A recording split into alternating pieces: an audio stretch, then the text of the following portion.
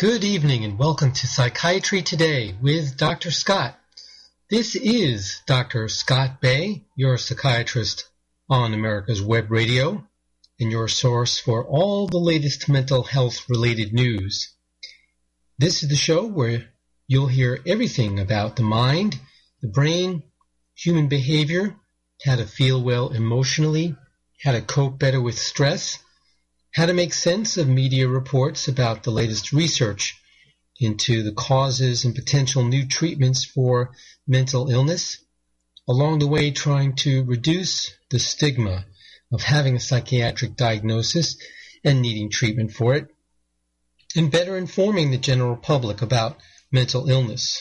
And you get that with the benefit of more than 20 years in the practice of psychiatry, and without the hype and distortion and misinformation of other media sources. Welcome back, folks. This is the Wednesday, May 7th, 2014 edition of Psychiatry Today. And as always, appreciate you joining me for the show, and especially those of you who download the podcast from iTunes. Thanks so much for your support. And also those of you listening in live on americaswebradio.com or playing back the podcast on that same website. Thanks very much for your support as well. And we're going to get tonight's show started by talking about an old topic in mental health and psychiatry, but still a relevant one, and that is the debate, which really shouldn't be a debate, and I'll get into that, but the debate between medications versus therapy for the treatment of mental illness. There are two main ways to treat mental illness, medication and therapy. Often these are combined, and I would argue they should be combined more often than not, but other times patients choose one or another. So which is best? Well, there was another recent study looking at the two. To try to answer that question, it compared the effectiveness of medication versus therapy for major psychiatric disorders. Now, it wasn't actually a new study. In other words, they didn't take a bunch of patients and said, okay, well, you guys all have the same illness, and we're going to treat some of you with medication, and we're going to treat some of you with therapy only, and we're going to see who does better. And then, to really make it a good study, they would add a third treatment arm where they combine medication and therapy, and maybe to really do a good job, a fourth group who would just have a wait list as a kind of a control. But instead, since that's kind of difficult to set up and probably very expensive too, they reviewed previous studies that were done on the issue. And they tried to be very thorough. They looked at more than 60 studies.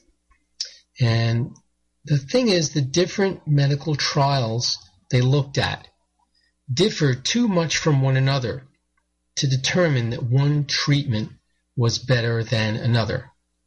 In other words, of these more than 60 trials they looked at, the methodologies were varying from each other too widely to make direct comparisons. And so the authors concluded that both medication and therapy can provide benefit to patients, but that both can also be improved or used together more effectively. And I'm glad to hear that was one of their conclusions, because as I said, I think medication and therapy should be used together more often than not. They looked through 4 major medical research databases for all studies that reviewed various treatment types of mental illness, and they sought comparisons between any of the following combinations: medication versus placebo, or fake medication that researchers told patients should help them feel better; therapy versus placebo, that is, you can't really give someone fake therapy, so what instead they do is, instead of having actual counseling with a therapist, they do some other type of activities, such as exercise, for example. although I don't think that makes a good placebo, because as we well know, exercise has also been found to help with mood. And they looked at studies that just went head-to-head medication versus therapy. And they also looked at studies that was medication plus therapy using one or the other. And that really would be the ideal design, but perhaps they wouldn't have found enough studies for a comparison if they just used studies that had that setup. Now, to their credit, they looked through about 45,000 medical papers, and then they whittled that down to 61 that met their qualifications. Combined, these systematic review papers included over 137,000 participants and investigated 21 different psychiatric disorders, which included schizophrenia, bipolar disorder, depression, several different anxiety disorders, several eating disorders, alcoholism, and opiate addiction, among others. The researchers found that the differences among the different trials made it difficult to compare them effectively. For example, the trials involving medication tended to involve more participants than those involving therapy. The medication trials also were more likely to have good comparison groups and to ensure that the patients did not know if they were receiving the real medication or the placebo, which improves the quality and reliability of the results. However, the trials involving therapy tended to show a greater effect in terms of the difference between treatment and no treatment. In other words, the improvement that a patient saw with therapy compared to no therapy tended to be greater than the improvement patients saw with medication compared to no medication. Now, this may sound somewhat familiar to those of you who are familiar with the controversy several years ago in which a paper was published in a very prominent medical journal charging that antidepressants were no better than placebos. The fact of the matter is, there is often very little difference between medication and placebo in those types of trials where those two are compared. And the reason is that patients in psychiatric drug trials are given very powerful incentives to report improvement. They have regular contact with caring health professionals. They have physical examination and laboratory work. They have remuneration for at least transportation, if not for their participation altogether, not to mention the free medication. And so that is why in psychiatric drug trials, those placebos work very, very well. It's a distorted system, and it's very difficult for the medication to drastically do a better job than placebo. Whereas, if you have someone in therapy or not, obviously there would be expected to be a bigger difference between those two groups. Now, as far as the rate of participants dropping out, the trials involving therapy had lower rates of participants dropping out compared to the medication trials and had longer-term data on the participants. Well, that also seems fairly intuitive. It's hard for therapy to cause negative side effects, right? And as opposed to medications, which often cause uncomfortable physical side effects, and that would be expected, that medication trials would therefore have a higher dropout rate than trials just involving therapy. Overall, the researchers concluded that both medication and therapy could effectively treat the various disorders studied. In some cases, it depended on the disorder whether therapy or medication tended to be more successful. For example, medication tended to work better for schizophrenia and mild chronic depression, but therapy was more effective for major depression and bulimia. However, the researchers also noted that there is a lot of room for improvement for both therapy and medication. Because there were too many differences between the studies to effectively compare medication and therapy, the authors recommended that more studies directly comparing the two treatment types be publicly funded. They also recommended that more research look into how medication and therapy can be best used together to treat mental illness, rather than debate the use of one treatment over the other. And I couldn't agree with that more. I think they do work better together, except in very rare cases, and we need to be looking into how to integrate them better, not to debate how one is better than the other. Now, for those of you who are interested, this was published in the April 30 journal JAMA Psychiatry, Journal of the AMA, American Medical Association Psychiatry, is the name of that journal, the April 30th edition. Now, I would just like to explain a little bit about the whole dichotomy between medication and therapy. It didn't used to be that they were separate entities. It used to be that they were done together. Psychiatrists would do both. And somewhere around the very, very early 1980s, the health insurance companies realized that, hey, the idea of paying an MD, a physician, a psychiatrist, for 50 minutes or an hour of psychotherapy, a lot of money, that's too expensive for us. Let's say we tell all mental health patients they need to go see someone other than the MD for psychotherapy, a PhD, a psychologist, or a master's level clinical social worker or licensed professional counselor. That's a lot less expensive. So this is where the whole dichotomy between the psychiatrist prescribing the medication and the non-MD doing the therapy came about. It was a cost-cutting measure by the health insurance companies. Let's hold that there while we take our first commercial break. I'll continue that thought when we come back.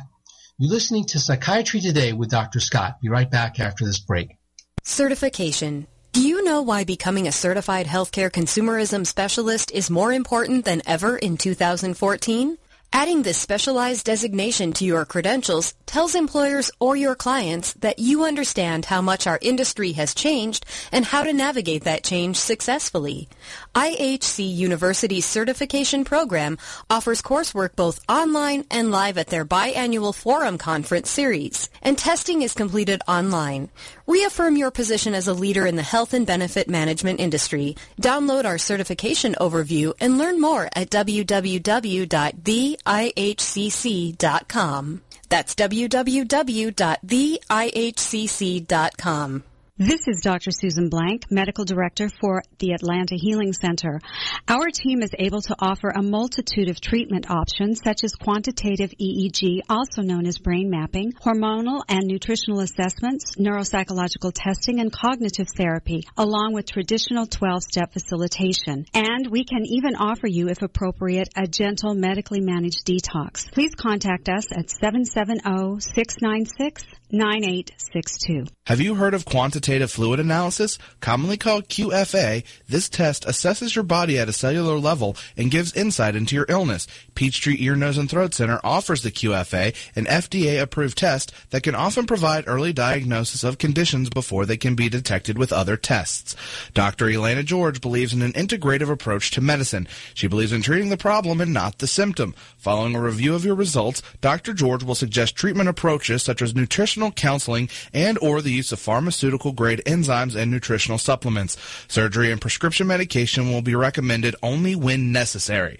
Peachtree Ear, Nose, and Throat Center is located in Atlanta at 1776 Peachtree Road Northwest in Suite 260 North Tower, 2 blocks south of Piedmont Hospital. They are open Monday through Friday, 8:30 a.m. until 4 p.m. Additional details are available at www.peachtreeentcenter.com. Call their office at 404-591-9100 to make an appointment and mention that you heard this ad on Radio Sandy Springs and get 10% off of QFA testing. This is americaswebradio.com, the best in chat radio designed just for you. Welcome back to Psychiatry Today. Dr. Scott Bay here with you with all the latest mental health-related news. Right before the commercial break, I was explaining how health insurance companies were the impetus behind this separation of therapy and medication for mental illness. It's less expensive for them to have a non-MD do the therapy as opposed to the MD. But that doesn't mean that the treatments should be compared one against the other. And they still can be combined and usually work better when done together. In fact, for some psychiatric diagnoses, the combination of medication and psychotherapy is literally the gold standard in terms of how to treat certain illnesses. This is especially true of certain anxiety disorders, like obsessive-compulsive disorder, which usually responds best to a combination of medication and cognitive behavioral therapy. And there are also studies in other anxiety disorders, like post-traumatic stress disorder and specific phobias, where the combination of cognitive behavioral therapy, or CBT, which is not just simply talking through one's feelings, but specifically working on how to counteract negative thought patterns which lead to negative emotions. In fact, the CBT component of the combination of that with therapy usually makes for longer lasting relief from symptoms than just medication alone. But even in other illnesses and mood disorders, the combination of therapy and medication usually works best. And for people who still have trouble understanding why they should have to see two different people for their psychiatric treatment, the MD for the medication and the non-MD for the counseling or psychotherapy, I look at it this way. Let's compare it to an orthopedic injury. Let's say you hurt yourself playing sports, or you have an accident and you have some sort of orthopedic injury, your arm, your leg, your back, whatever it is. You go see the orthopedic surgeon for a medical evaluation of the injury and medical treatment thereof, which could include medication, could include surgery, but you see a non-MD to rehabilitate from that injury, right? You go to a physical therapist, or sometimes also an occupational therapist, to rehabilitate and recover functioning from that injury. And to me, this is very analogous to the treatment of mental illness. The MD, the psychiatrist, prescribes medication to address the physical medical problem behind what in many cases can be conceptualized as a brain injury. It's a chemical hormonal brain injury. It's not like a stroke or a concussion, but nonetheless, it can be thought of that most major psychiatric syndromes, especially mood disorders like depression, are a sort of chemical or hormonal brain injury, and that the medications a psychiatrist prescribes are designed to repair the damage done to the brain by that injury. The direct injurious elements in depression, we know for a fact, are stress hormones, things like cortisol, which increase the circulation of inflammatory proteins and damage certain parts of the brain. And then, in order to rehabilitate and recover mental and emotional functioning and functioning socially and occupationally in relationships, because all these things can be damaged by anxiety or depression, you go see the non-MD for counseling and psychotherapy, which helps recover functioning in all these other areas. And so that's how I see the two complementing each other, and it should be the exception that they are not done together. Now, that's in the ideal. In the real world, there is very, very little health insurance coverage for psychotherapy. And where it is available, it's still very expensive because there are always going to be copays, and they add up.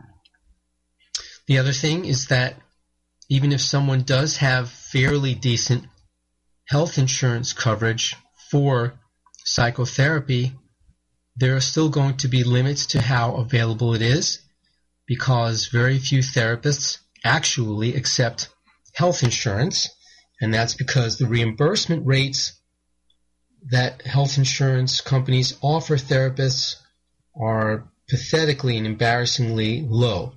And so few therapists choose to accept health insurance. So really there is interference with the whole model of treating mental illness with therapy alone or therapy plus medication, owing to the fact that the health insurance industry sees brief, infrequent visits with the psychiatrist for medication as less costly than more frequent, lengthier visits for psychotherapy, which may go on for months or even years. And so they either try not to cover psychotherapy at all, or they impose limits on psychotherapy, restricting people to, say, no more than X number of visits per year, and in some cases, restricting people to a certain number of visits per lifetime on the health insurance plan. And, of course, this is very arbitrary. It isn't fair. It is discriminatory. There are supposed to be rules in place which prevent this type of activity on the part of health insurance companies, treating psychotherapy for mental illness as some sort of second-class medical citizen. But nonetheless, it still exists. It still goes on. But be that as it may, absent any of these typical obstacles to obtaining treatment, including psychotherapy, usually it is best to have medication management and psychotherapy when under the care of mental health clinicians for any psychiatric illness. Now we're going to turn our attention to two articles which relate to something that's very current right about now. College students, and I guess high school students too, are getting close to, or right smack in the middle of final exams just about now. There may be some schools who finish up quite early and are just finishing up already at this very early stage, this first week in May. And so two articles caught my eye, and we're going to go over both of them. The first one is, what does pulling an all-nighter do to your body? And trust me, it is not a good thing to do.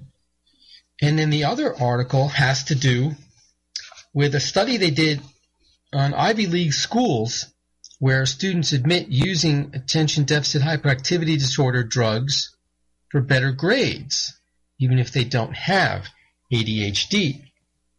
So let's take a look at both of these issues, and we're going to start with what pulling an all-nighter does to your body.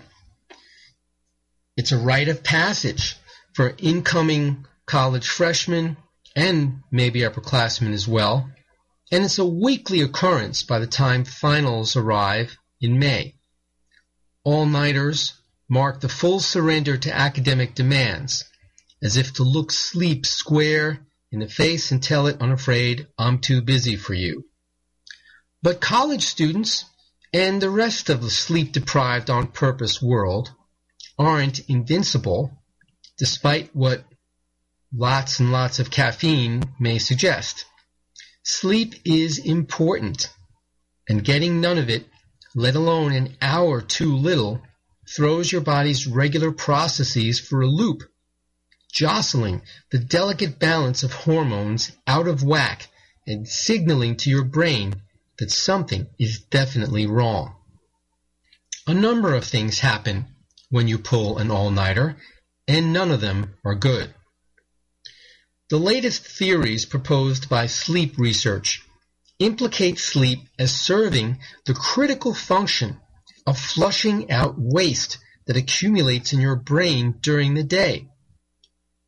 You're bombarded with all sorts of sensory information, most of which you'll never use.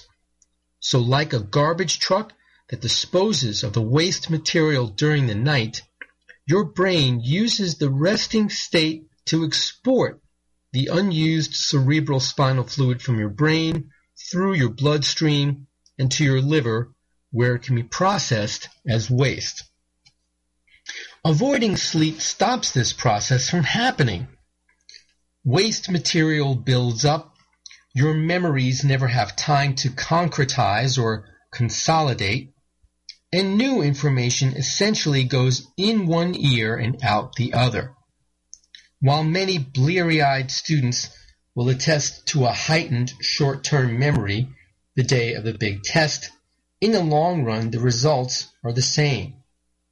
Information is digested only for as long as it's needed, then it's promptly regurgitated, never to be remembered again.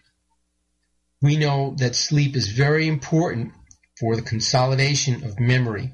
So ironically, if you deprive yourself of sleep, you're less able to remember things.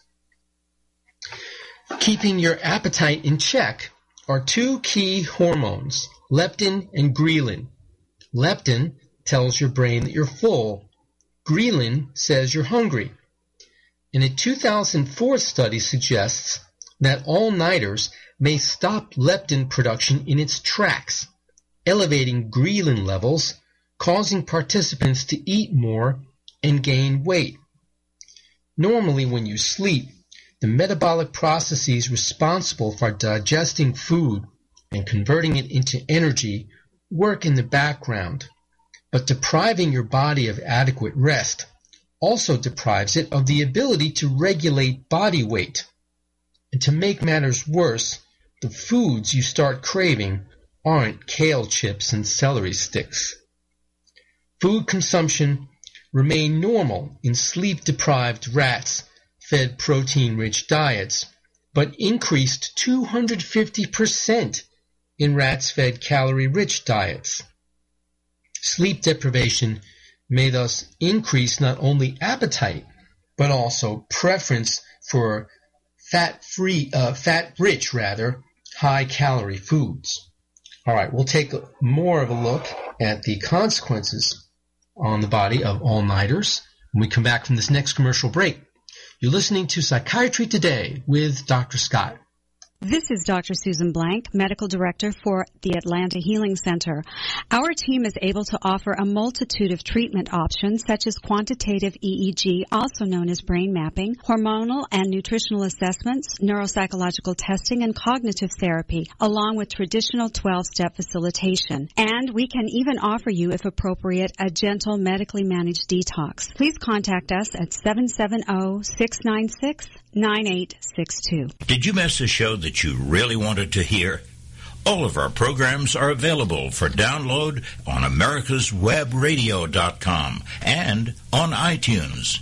You can listen to your favorite programs on americaswebradio.com anytime you like. Are you tired of taking medication to control your allergy symptoms? Do you suffer from uncontrollable asthma or eczema? Sublingual immunotherapy is a safe and effective alternative. Peachtree Ear, Nose, and Throat Center is committed to bringing the newest medical advances to their patients. With sublingual immunotherapy, you can now train your immune system to stop responding to environmental and food allergies. No more shots, no more trips to the doctor, and freedom from taking daily allergy medication. The drops are simply placed under the tongue 3 times a day. Both children and adults adults can be treated. It is safe and cost-effective. Call Peachtree Ear, Nose, and Throat Center today at 404-591-9100 for more information or to make an appointment. Their office is located in Atlanta at 1776 Peachtree Road Northwest in Suite 260 North Tower, 2 blocks south of Piedmont Hospital. They are open Monday through Friday, 8:30 a.m. until 4 p.m. Additional details are available at www.peachtreeentcenter.com. Mention that you heard about sublingual immunotherapy on Radio Sandy Springs and get free allergy testing. This is America's Webradio.com, the best in chat radio designed just for you. Welcome back to Psychiatry Today. Dr. Scott Bay, your psychiatrist here on America's Web Radio and your source for all mental health related news. We're talking about what pulling an all-nighter does to your body now that it's final exam season for college students and also high school students. Anyone who's pulled an all-nighter knows that feeling groggy is often coupled with a sickly malaise. It's hard to put your finger on, but it's dangerously close to the start of a cold. Immediately sleeping to recharge often suppresses the budding illness, but sometimes it doesn't. And that comes as no surprise to sleep researchers. A lot of studies show our T cells, this is one of our primary immune cells, go down if we are sleep deprived. And inflammatory cytokines go up. Cytokines are proteins that promote inflammation. And this could potentially lead to the greater risk of developing a cold or flu. This is the same principle behind resting when you're already sick. The less work the body has to do to fight infections on top of the laundry list of normal tasks it's asked to complete, the better job it can do at eradicating illness. In the same vein as upping your risk for illness, the chances of contracting major diseases also elevates after an all-nighter.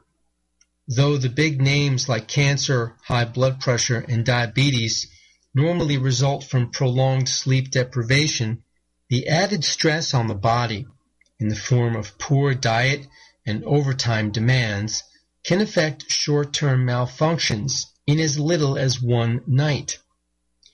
A 2011 study found that obese participants faced a greater risk of high glucose levels, hyperglycemia, and low insulin levels when they were sleep deprived than when they achieved a healthy amount of sleep. The researchers speculated that their findings could apply to all adolescents, not just obese teens. One of the stranger yet equally problematic effects of pulling an all-nighter lies in your psychology. In addition to ghrelin and leptin spiking, your levels of cortisol, the stress hormone, rise also. A study conducted by researchers at UC Berkeley found that sleep-deprived people lack emotional rationality.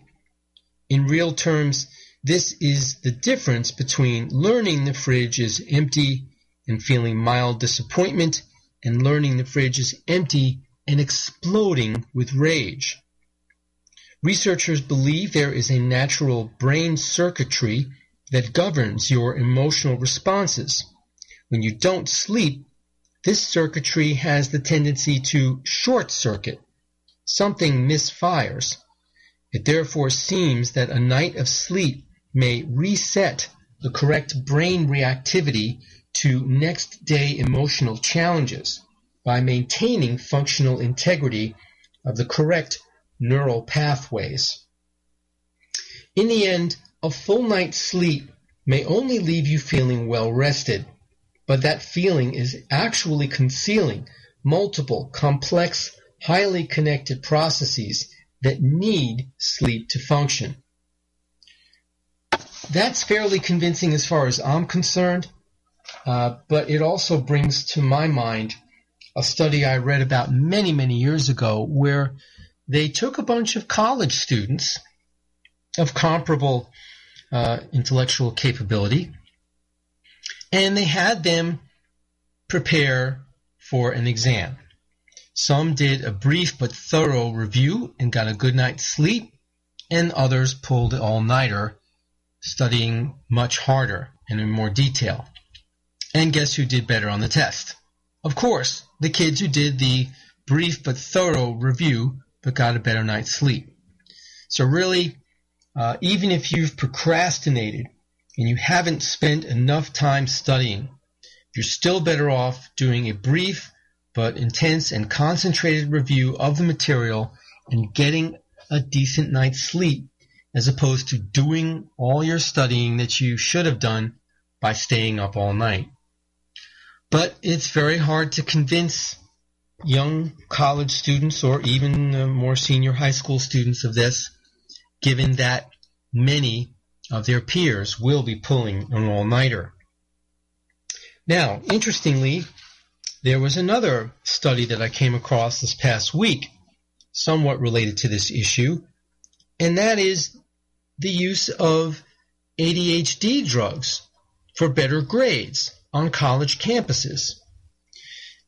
Apparently, many Ivy League college students admit using attention deficit hyperactivity or ADHD drugs for better grades.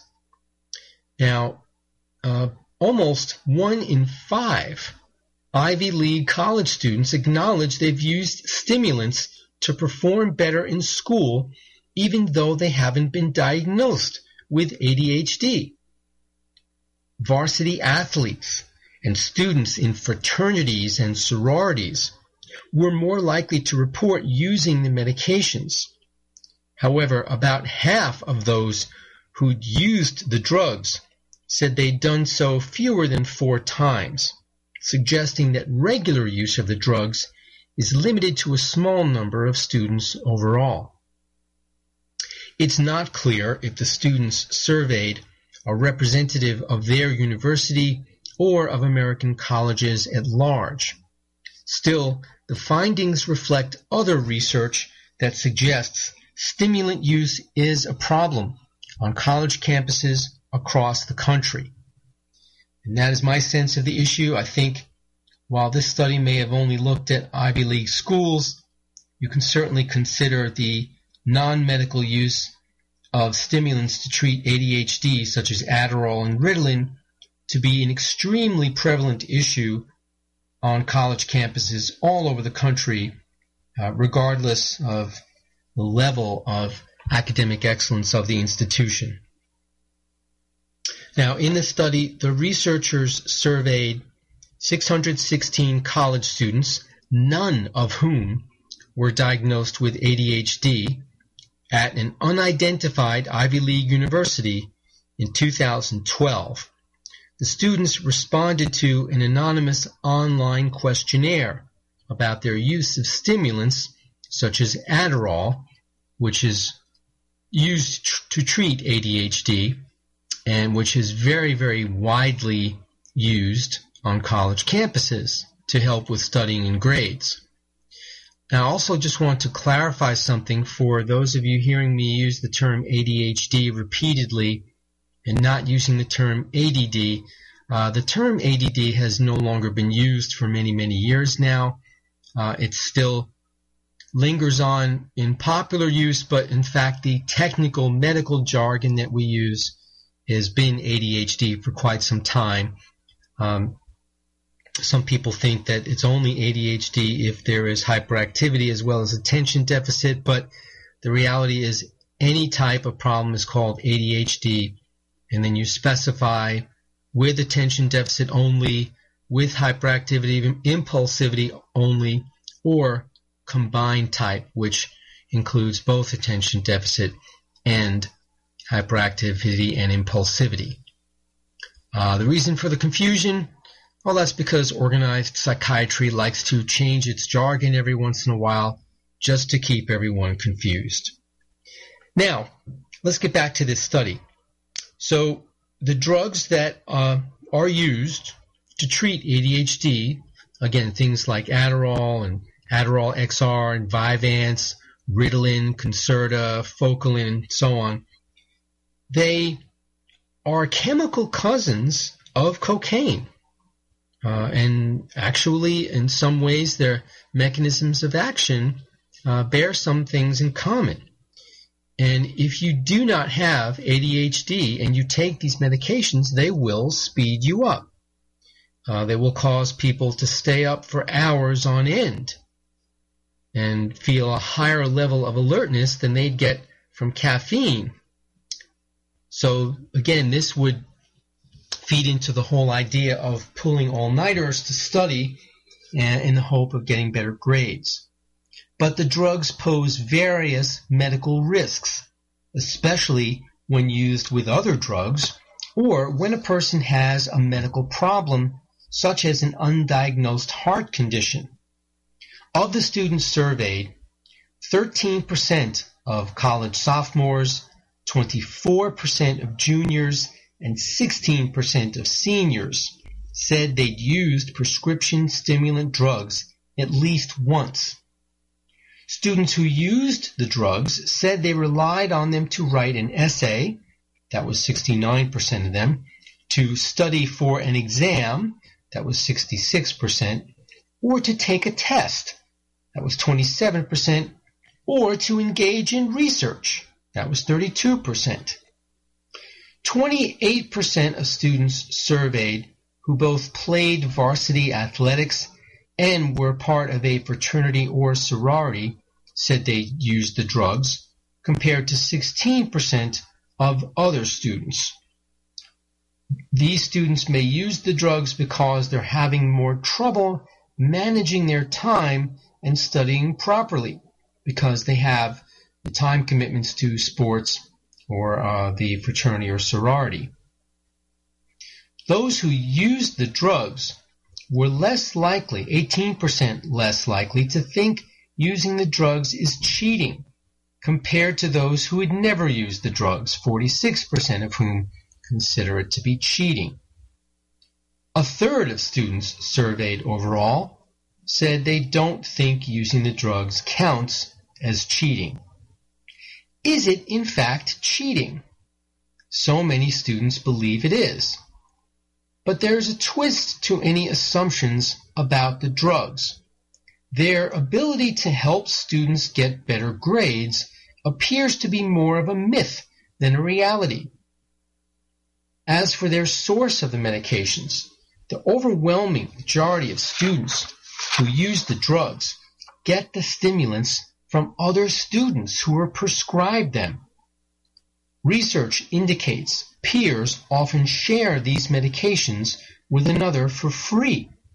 The majority of adolescents, 18 to 22 years of age, believe it is fairly easy or very easy to get prescription stimulants. These findings were to be presented last Saturday at the annual meeting of the Pediatric Academic Societies in Vancouver, British Columbia, and therefore have not been published as yet. Some final thoughts on this subject, including whether it's cheating or not, when we come back from our next commercial break. You're listening to Psychiatry Today with Dr. Scott. Be right back. Watchdog is a term given an organization like the United States Justice Foundation, which since 1979 has been watching out and, when necessary, taking the appropriate action, from testifying to litigating to protect our constitutional rights. USJF, a non-profit organization, is nationally recognized not only as a watchdog, but many in the government, as well as those involved in legal cases, have also called the USJF a bulldog for the tenacious approach in their presentation and proof of what is right. Find out more at www.usjf.net. Support USJF as they support you. This is Dr. Susan Blank, Medical Director for the Atlanta Healing Center. Our team is able to offer a multitude of treatment options such as quantitative EEG, also known as brain mapping, hormonal and nutritional assessments, neuropsychological testing, and cognitive therapy, along with traditional 12-step facilitation. And we can even offer you, if appropriate, a gentle medically managed detox. Please contact us at 770-696-9862. Membership. Are you an IHC member? Access to the Institute for Healthcare Consumerism's Breaking News industry trends, expert blogs, and networking with IHC's industry-wide member community. IHC membership puts you at the focal point of the dynamic health and benefit industry, allowing you to join the conversation and collaborate with industry stakeholders and your peers. Your IHC membership includes a subscription to Healthcare Consumerism Solutions Magazine, Healthcare Exchange Solutions Magazine, annual publications Healthcare Solutions Superstars, and Healthcare Solutions Outlook, a free white paper, and much more. Sign up as a free IHC member or $99 premium IHC member today at www.theihcc.com. That's www.theihcc.com. This is America's Webradio.com, the best in chat radio designed just for you. Welcome back to Psychiatry Today. Dr. Scott Bay with you, your psychiatrist on America's Web Radio. Right before the break, we were talking about a study that a large number of Ivy League college students, and we can speculate college students in general, are taking stimulants normally used to treat ADHD just to help them better prepare for exams, write papers, do research. And the question is, well, is this really cheating or not? On the surface, it might seem obvious. Well, of course it's cheating. This is some sort of mental, psychological, psychopharmacological enhancement, after all. And they're using these drugs to gain an edge, to be sharper mentally, to be better able to learn and remember things to improve their grades. So, of course it's cheating. In fact, isn't it quite analogous to student athletes or professional athletes using steroids to improve strength and endurance, or growth hormone to improve recovery from injury in order to achieve better athletic performance? Well, in spirit, it certainly is cheating. In practice, it may not be that these students get much of an edge at all. However, under any standard, it certainly has to be considered cheating. And even though only a minority of their peers think that it's cheating, it certainly has to be considered that, whether or not it actually helps them. But certainly, if they're using it to be better able to stay up late studying, as we heard from the previous study we talked about, they're only doing themselves harm physically and psychologically if they're using it to pull an all-nighter to study for an exam. Now, let's change the subject, and we're going to move on to talking about some things that give us some clues as to who may be at risk for suicide. And first of these two studies shows that distorted negative thoughts are linked to suicide risk. People who have highly negative opinions of themselves and particularly gloomy thoughts about the future may be at increased risk for attempting suicide. The study included 111 people who had attempted suicide within 30 days before the start of the study, and 57 people who received emergency psychiatric treatment but had not attempted suicide in the 2 years prior to the study. Those who attempted suicide were more likely to have what the researchers called distorted thinking.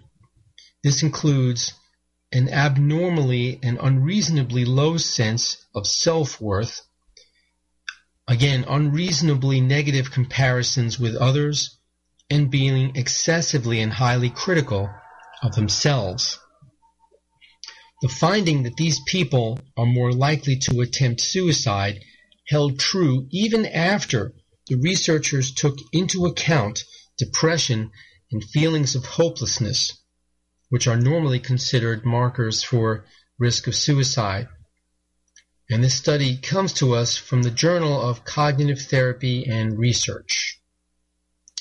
The study also found that people who attempted suicide were highly likely to believe that bad things would happen to them in the future, However, when the researchers took feelings of hopelessness into account, catastrophic thoughts about the future were no longer strongly linked with attempted suicide. This may be because feelings of hopelessness and negative thoughts about the future are overlapping issues. Now, to prevent suicides, therapists would benefit from directly targeting patients' thoughts of hopelessness in clinical interventions. This presumes, of course, that someone who was depressed and potentially suicidal were in psychotherapy to begin with. A cognitive approach can help patients evaluate their beliefs that negative outcomes will inevitably occur and show them how to entertain other possible options. This can help to minimize patients' thoughts of hopelessness, help them to cope better, and ideally decrease their suicidal ideation and behaviors. Now, each year in the United States, nearly 40,000 people commit suicide. A very, very sad fact indeed, and during the time that it takes my show to air, between 3 and 4 people will take their lives. Now, there was another study having to do with suicide risk, and this was in older adults. And it turns out that when older adults consider suicide, depression may not be the main reason. And that sounds very strange, but let's talk about what the issues were. Health, money, and family problems, not depression, are the main factors that trigger thoughts of death and suicide among elderly Americans, according to a new study.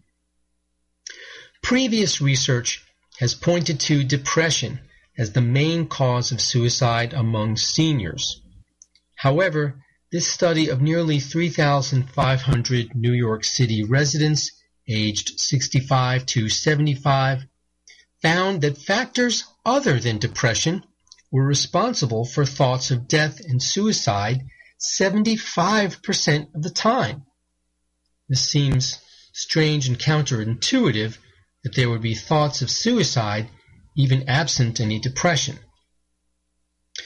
The researchers asked this population directly why they had thoughts of suicide and death, and what they found contradicted past study findings.